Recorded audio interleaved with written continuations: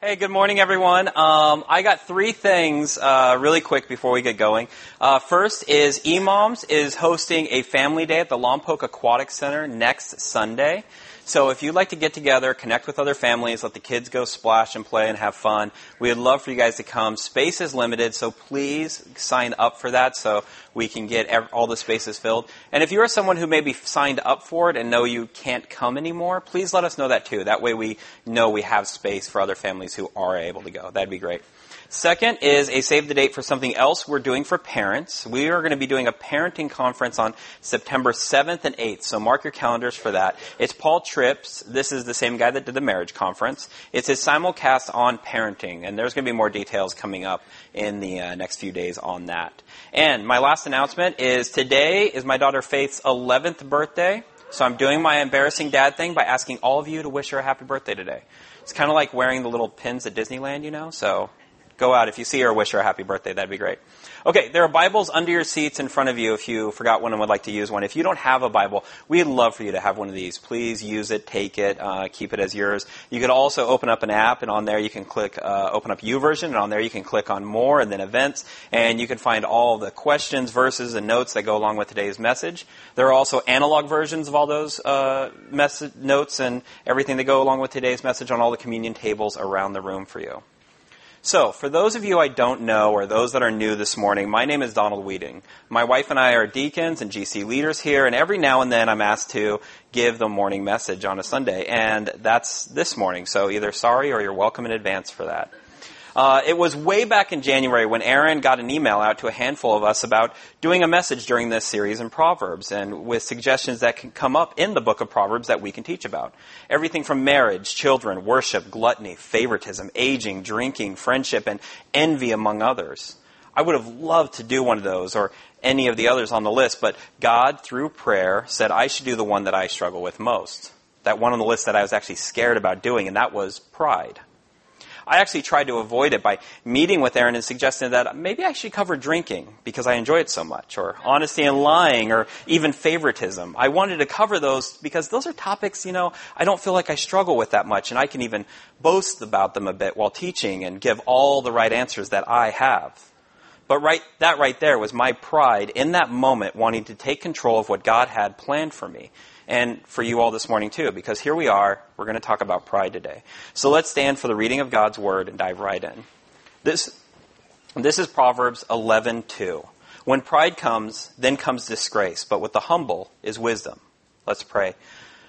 Dear Heavenly Father, I pray that this morning we can humble ourselves and open up our hearts to what you are calling us and what you are saying to us. That we can become the people that you call us to be, and that we can look into our lives and see where we aren't focused on you, but focused on ourselves, and that you can break us free of that and give us a life that's wonderful and full of glory, that's giving glory to you. In your good name we pray. Amen. So this series we're calling Counterculture, and it's about finding wisdom that allows us to grow closer to God. We're to find knowledge that is lived out in God's wisdom. It's about honoring God first in all the things that we do, and then using His wisdom to filter out everything that we do in our life in a way that honors God. By living in God's wisdom, we will affect the people around us in a positive way by how we give glory to Jesus. If we live for God and give glory to Him, we fill our hearts with Him, then that will spill out to those around us in a way that reflects His glory. On the other side of that, if we fill our hearts with ourselves and our wants and needs, that will then spill out to those around us in a way that reflects our own glory. And that is pride. There are three types of pride: superiority, arrogance, and dignity. A superiority pride, an arrogant pride, and a false dignity pride. Superiority, it has an element of wanting to win or be better than others. Superiority believes that I am better than you. Arrogance is usually superiority on steroids. It's constantly challenging others to show its superiority. The highlight of arrogant pride is challenging people believed to be inferior to show how they are better than those around us. Dignity in a negative context wants to be acknowledged and not treated as inferior. It usually just wants to be seen as right. While you might be able to quickly self-identify with one of these or all three types of pride, the good news is that God speaks to us on this subject through Jesus, and we can pursue humility through him. Pride is the hardest in our world today to live counterculture to. Right now, God is calling us to live for him. Culture asks that we live for ourselves. God calls us to give glory to him. Culture shows us to claim glory for ourselves. We live in a social media world where we are encouraged to share everything great in our lives, and not only to share it, but to make it look as great and awesome as possible so we can look happy and accomplished to the world around us. Even down to the meals we eat. Seriously, people are taking photos of their food and then posting it for the whole world to see, as if it's something everyone is really interested in. Why? Well, I might have an answer for you. Because we're prideful. I've done the very same thing, and I'm willing to admit that when I post that photo, I'm thinking, look at this great burger I prepared, and this delicious beer I've put it with. Everyone compliment me. Everyone like, upvote, and share, and compliment my greatness. See, pride is so very ingrained in our society that we are actually encouraging one another to be prideful. And in today's world, we don't value humility. We don't value humbleness. The Bible tells us to live kingdom down. God is at the head. The gospel is the goal, and everything trickles down from there. Instead of kingdom down, we are living culture up. We are starting with ourselves and what we can do to be seen as great, and using that to build ourselves up. Do you know that when we look at the Bible, we see the proudest person is the devil, Satan. Satan was proud and thought of himself as better than God, and he knew better than God, and we are no better when we do the same thing. Our culture is prideful. You are prideful. I am prideful. We live in a world surrounded by it, and it's in fact the very same characteristic as the worst being in the Bible from start to finish.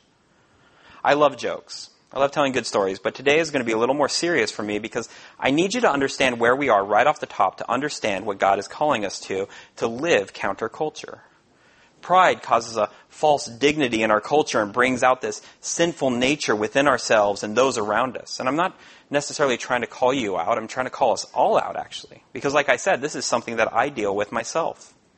Honestly, I'm a very prideful person at heart. But can we all agree this morning that we all suffer from pride from one degree or another? We all suffer from either a superiority, arrogance, or a false dignity, or some combination of the three. I suppose we have to agree because no one can say, I'm humble. Because as soon as you do, you blow it. Even me telling you that I'm prideful breeds this bit of pride inside me. Hey, look at me being the good, honest Christian. Look at me admitting my sin publicly. Look at me giving my sin up to God. Don't I deserve praise? Don't I deserve the Christian points? I mean, this is a serious problem, and I deal with it daily. I don't know if I'll ever be cured of this battle of pride. I don't think anyone ever really is cured of pride, but we can pursue humility through Jesus. The opposite of pride is humbleness. And the most humble person in the Bible is Jesus. Through Jesus' strength, grace, and words, we can truly live pursuing humbleness and living the wonderful, glorious life that he calls us to. We can live kingdom down instead of culture up. The issue of pride also isn't one of those gray areas. We can say the Bible isn't very clear, or maybe we have to really dive into God's Word to see what he is calling us to. Scripture is pretty straightforward when it comes to pride. The first verse we read this morning was straight to the point and very clear. Yet, let me give you a few more from the book of Proverbs in case you don't think it is very clear. This is Proverbs 13:10.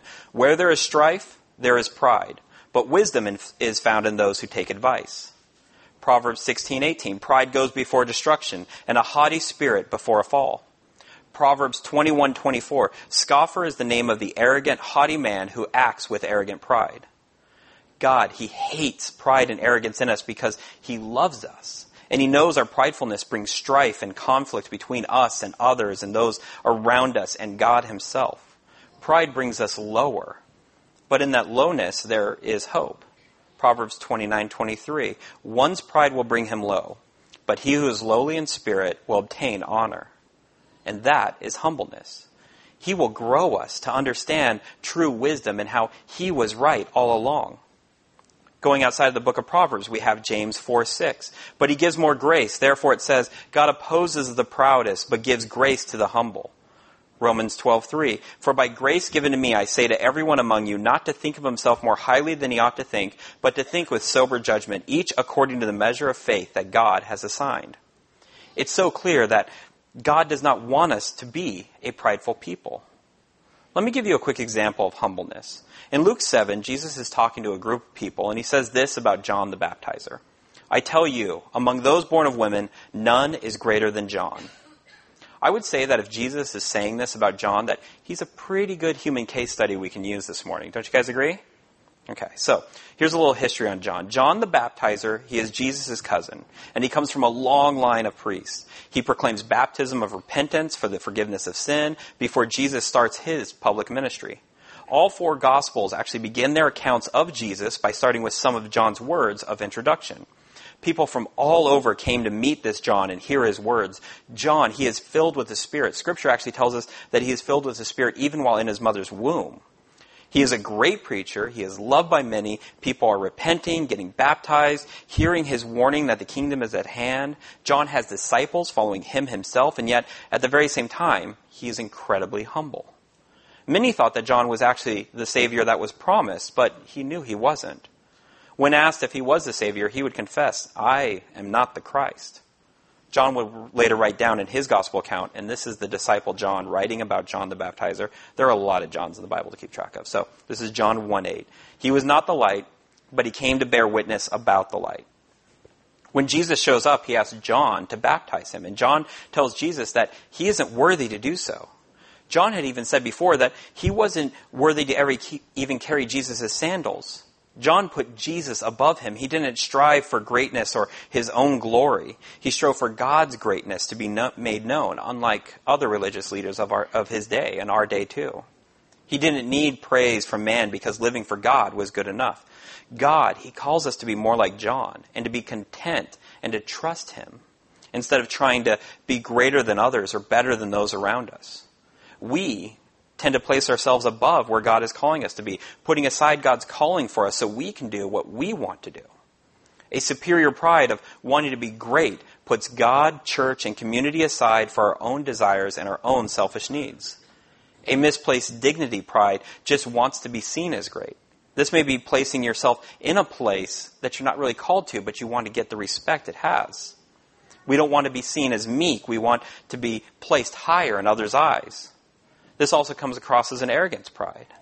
Let's use serving as the church as an example. This church or any other church. Some people don't serve because they see it as beneath them, or they use the excuse that I'm too busy. Others serve so they can be seen as respected. Do you realize that God has placed us all in this room together this morning to love him by how we serve each other in humility?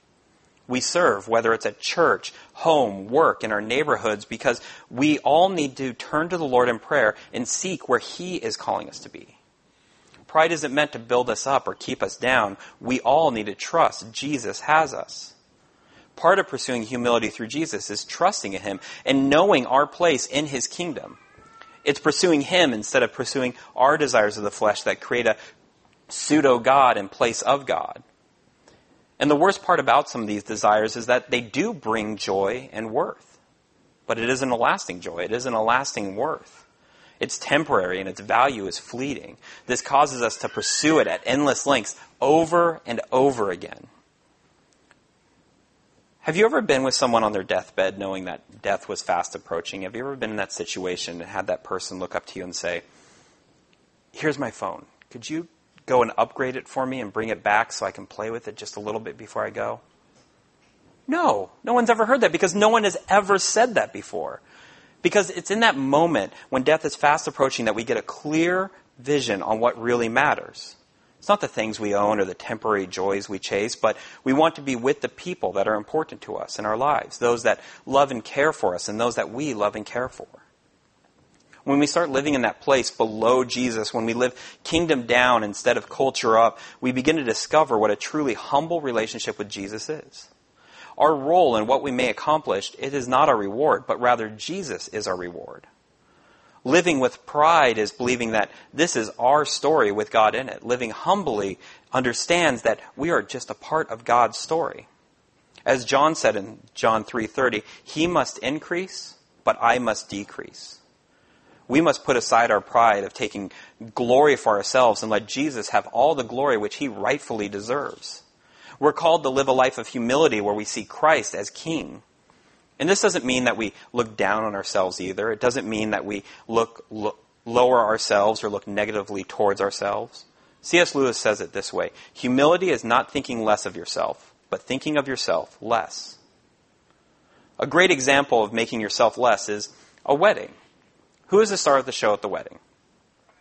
The bride. Yes, if you said anything else in today's culture, you'd be wrong. The bride is the star of the show. The second star of the show is the groom. This is their story, and we're here at the wedding to celebrate them. And the bridesmaids and the groomsmen, they're there to be a part of the wedding party, yet they make themselves less so the bride and groom can be more. The bridesmaids, they don't wear white or look as radiant, so the bride can look the most beautiful, can be the most radiant. The groomsmen, they act nice and they act respectful, so the groom could look nice and respectful in front of his bride. Yet they're still very much part of this wedding story. They're still there, they're still present. They're just making themselves less so the bride and groom can be more. See, we must be a people that decrease so Jesus can increase. Yet we tend to think of ourselves as the bride. Hey, we're the bride of Christ. It must be about me. Well, that's just not true. In Jesus' day, the bride wasn't actually the focus. The focus was on the bridegroom. The groom would say to his bride, "Wait here with your family, and I will go prepare a place for you. In my Father's house there are many rooms." He would then go off and build this place for his bride, and people would watch and wait. And when the bridegroom did come, it was a huge celebration because he had arrived, and as he had promised, he has returned for his bride. See, we are the bride, but our focus isn't upon us, it's upon the bridegroom. It's upon Jesus, who has promised to come for us. We wait in expectation with our eyes not on us, but upon him. We don't have pride in ourselves. It is pride in who Jesus is as our bridegroom. He keeps his promise. He rescues and he saves. The great hope in all of this is that we can break through this pride inside us by seeking true humility through Jesus. If it's a superiority pride, arrogant pride, or dignity pride, you can become aware of when it's happening, as pride likes to show itself through its subtle symptoms. I got 7 for you to see if you identify with. And just a little side note is when you're listening for someone else, that's actually arrogant pride showing itself. So here are 7 symptoms of pride showing itself. 1, fault finding. This is where we filter out God's goodness in one another and look at only their negative traits. We focus on a person's worst faults so they can be as horrible as we really want them to be. 2, a harsh spirit. This is finding fault in others, and we speak of their sins with contempt, irritation, frustration, and or judgment. It's hiding an issue with a joke or sarcasm, or praying about someone with a sarcastic stance because we don't really believe that God can help that person. 3, superficiality. Caring more about your appearance and how you are seen over being honest and vulnerable. It's taking care of the sins that are public while casually brushing off or ignoring those that are private. 4, defensiveness. When you're feeling attacked or your self-image is being challenged, you give an excuse to why it's happening. You defend your actions instead of repenting of them. 5 is presumption before God. Telling others or yourself that God will act one way or another. It's usually great boldness about who God is while forgetting he is God. This is those moments that you believe your sin is greater than his grace. 6, a desperation for attention. Our pride is hungry for attention, respect, and worship. This may take shape in not being able to say no because you like to be needed. This may be a strong desire to be married or have a better marriage so you could be adored. Or seeking glory with the right job, car, or house because of the respect it gets. 7, neglecting others. Pride prefers some people over others. Think about the thrill we get when someone of power or respect acknowledges us for something or something that we did. Or when we pass over the weak, the inconvenient, and the unattractive because they didn't offer anything to us, because we didn't think they were worth our time. You may have just realized that you have some of these symptoms, yet there is hope in pursuing Jesus as he will lead us into humbleness. We don't have to be superior, arrogant, or proving our false dignity when we see Jesus as superior and we see our dignity by humbly loving and serving him. You can open your Bibles to Galatians 5:16. As God's people, we can still live, work, and love our lives, giving glory to God in all the things that we do and all the things that we accomplish. Having pride in our good work because it's in service for him. This is not done by living with pride in our hearts, but it's accomplished by living with the Spirit. In Paul's letter to the Galatians, he gives them encouraging words that can also be encouraging words to us. This is Galatians 5:16 through 26. But I say, walk by the Spirit, and you will not gratify the desires of the flesh. For the desires of the flesh are against the Spirit, and the desires of the Spirit are against the flesh. But these are opposed to each other, to keep you from doing the things you want to do. But if you are led by the Spirit, you are not under the law. Now the works of the flesh are evident: sexual immorality, impurity, sensuality, idolatry, sorcery, enmity, strife, jealousy, fits of anger, rivalries, dissensions, divisions, envy, drunkenness, orgies, and things like these. I warned you, as I warned you before, that those who do such things will not inherit the kingdom of God. And then goes on with verse 22. But the fruit of the Spirit is love, joy, peace, patience, kindness, goodness, faithfulness, gentleness, self-control. Against such things there is no law. And those who belong to Christ Jesus have crucified the flesh with its passions and desires. If we live by the Spirit, let us also keep in step with the Spirit. Let us not become conceited, provoking one another, envying one another. Paul, he understands this struggle that we all deal with internally. The Spirit and our sinful nature, they're constantly at battle with each other. And at some point in this struggle, we're going to live by one and not gratify the other. Timothy Keller breaks this down nicely by saying that at one point, we live by the flesh. And when we become Christians, the Holy Spirit enters our lives and gives them a new heart.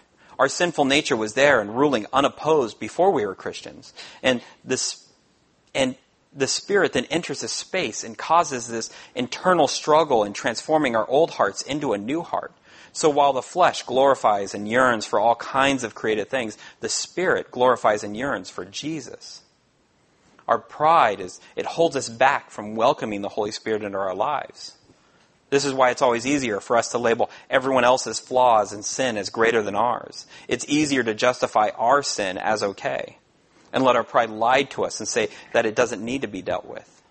We live in a world where we are encouraged to put our struggles and to the side, and when asked, how are we doing, respond with, I'm good.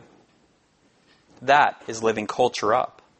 With Jesus as King, living kingdom down, inviting the Spirit into our lives, we can pursue humility while living for Jesus. I told you this morning that this message was difficult for me because I am battling my own pride every day. I'd like to share with you one way that my superiority pride and dignity pride work together to cause conflict. I have been suffering from pride for so long that I don't have any empathy. I never developed it. Empathy is this amazing trait to have when loving others who are going through a hard time, and I just don't have it. Instead of being empathetic in a situation someone else is in, I jump right to telling them how they're an idiot for being in that situation, what they should have done to avoid being in that place. If I'm not saying it, I'm at least thinking it in my head. And that's my superiority pride telling me that I am better than them for not being in that spot. From there, I jump to fixing the problem they're in by informing them what their next steps need to be to get out of that place. That is my arrogance and dignity pride wanting to be worshipped for having all the correct answers for them in their time of need. So they can come up to me later and say, thank you for giving me all that great advice. The times people are down, those moments when people are in a metaphorical hole, how do you think Jesus comforts those people? Does he climb down in the hole with them? Or does he just throw them a ladder and tell them to climb like crazy? He gets in the hole with them and he provides a way out. That's what he did for us. This is the centrality of the gospel. Jesus took on flesh to come into the mess that we made and rescue and save us. Philippians 2, 4 through 8 reads, let each of you not look only to his own interests, but also the interests of others. Have this mind among yourselves, which is yours in Christ Jesus, who though he was in the form of God, did not count equality with God a thing to be grasped, but emptied himself by taking on the form of a servant, being born in the likeness of men. And being found in human form, he humbled himself by becoming obedient to the point of death, even death on a cross. This is my personal struggle with pride, and Jesus has taken this hard heart of mine, shown it to me, and is now working on giving me a new heart. The battle I had for years with not allowing Jesus to fix this sin was that I felt he had more important things to do, that other people's sins were greater and more important than mine. The church father Augustine said, pride is pregnant and gives birth to all sin. And you may sit here this morning thinking, oh, I don't suffer from pride. That's a prideful thought. Your very stance on that is prideful. All sin is rooted in pride. It's evil and God hates it. Under all sin is pride. It's either a superiority pride, arrogant pride, or a dignity pride. Pride saying, me first, me-centered, me only, my fame, my achievements, me only, me, me, me. Humility is Jesus first. It's Jesus-centered. It's Jesus' name above all name. Jesus' mission above my mission. Jesus above myself. It's God-centered, God first, God's achievements. Pride is why we gossip. Pride is why we don't pray with others. Pride is why we blame others. Pride is why we lie. Pride is why we eat or drink in excess. Pride is why we look at pornography. Pride is why we steal. Pride is why we don't live in community with others. Pride is why we keep people out of community with us. Pride is why we ignore good advice. Pride is why we argue over politics. Pride is why we get upset when we don't have control. Pride is why we don't lovingly serve our wives. Pride is why we don't submit to our husbands. Pride is why we reject God. Pride is why we put ourselves above others. Pride is why we think we're better than those around us. Pride is why we think so low of ourselves. Pride is why we are selfish. Pride is why we cause drama. Pride is why we run towards evil. Pride is why we struggle. But we don't have to struggle alone. We don't have to live in that pain and hurt. But rather, we can give that up to God and walk in the Spirit. It is why Jesus came. The good news is that he humbled himself, taking on the form of a servant to serve, love, and give us life again. And before we come to communion, I want to invite you all right now to close your eyes with me. Seriously, close your eyes. And I want you to think of that thing, that area in your life, that sin that you struggle with. That area that you hold on to it and it just causes pain and hurt. You may be thinking to yourself that my sin is greater than those around you. Or you may be thinking that your sin is less than those around you. The truth is that sin is sin. And it's all heavy with pain and hurt and grief and struggle. And yet Jesus picked up that sin and he carried it in the form of a cross. While he was beat, mocked, and spat upon. And he knows the pain that our sin brings. He knows that pain that your sin creates and the struggle and the separation that it has between us and a loving God. He was then lifted up and he died for that sin. Yet he went on to conquer hell and rose again, conquering death itself. Taking on the punishment of that sin that we deserve. He took that on and he lovingly and humbly invites us to a new life with him again. You can open your eyes again. And as you do, I'm going to invite the band to come up. And invite you guys to come to communion. Communion is that place where we break that cracker that represents his body that was broken for us. Jesus took on the weight of all of our sin and it broke him. And we then dipped that cracker in the wine or the grape juice that represents his blood that was spilt for you and I. And we do this in remembrance of all that he did and all that he accomplished for us. And we can come to communion, we can give our sin up to God and we can invite the Spirit into our lives. In Galatians, Paul writes that we're not meant to be a people that carry our sin alone. Yet our pride lies to us and says, this is ours, this is for us to carry alone, this is our burden. Yet Paul says we're to carry each other's burdens. And you may need to name your sin to the person you sinned against. You may need to name your sin to someone who could lovingly hold you accountable and help walk you through that. And I know that can be very difficult to do. And if that is difficult for you, there are going to be people in the back to pray with you about that. I'll be back there too if you want to pray. And we're also going to worship through music and through offerings. There's offering boxes on the side wall and in the back. And we give so much because of a great God who came down and gave everything to us.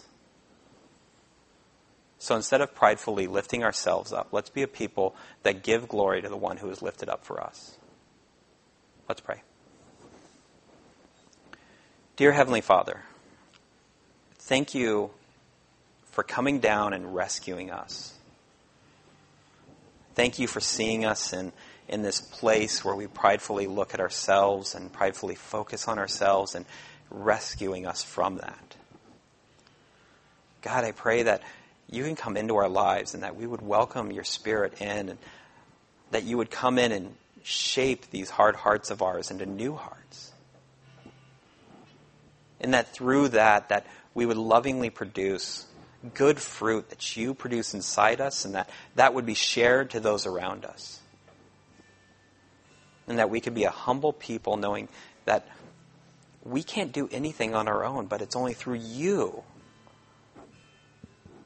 that we get to achieve a wonderful, glorious life that you call us to. Thank you for all the good things you do for us. In your good name we pray. Amen.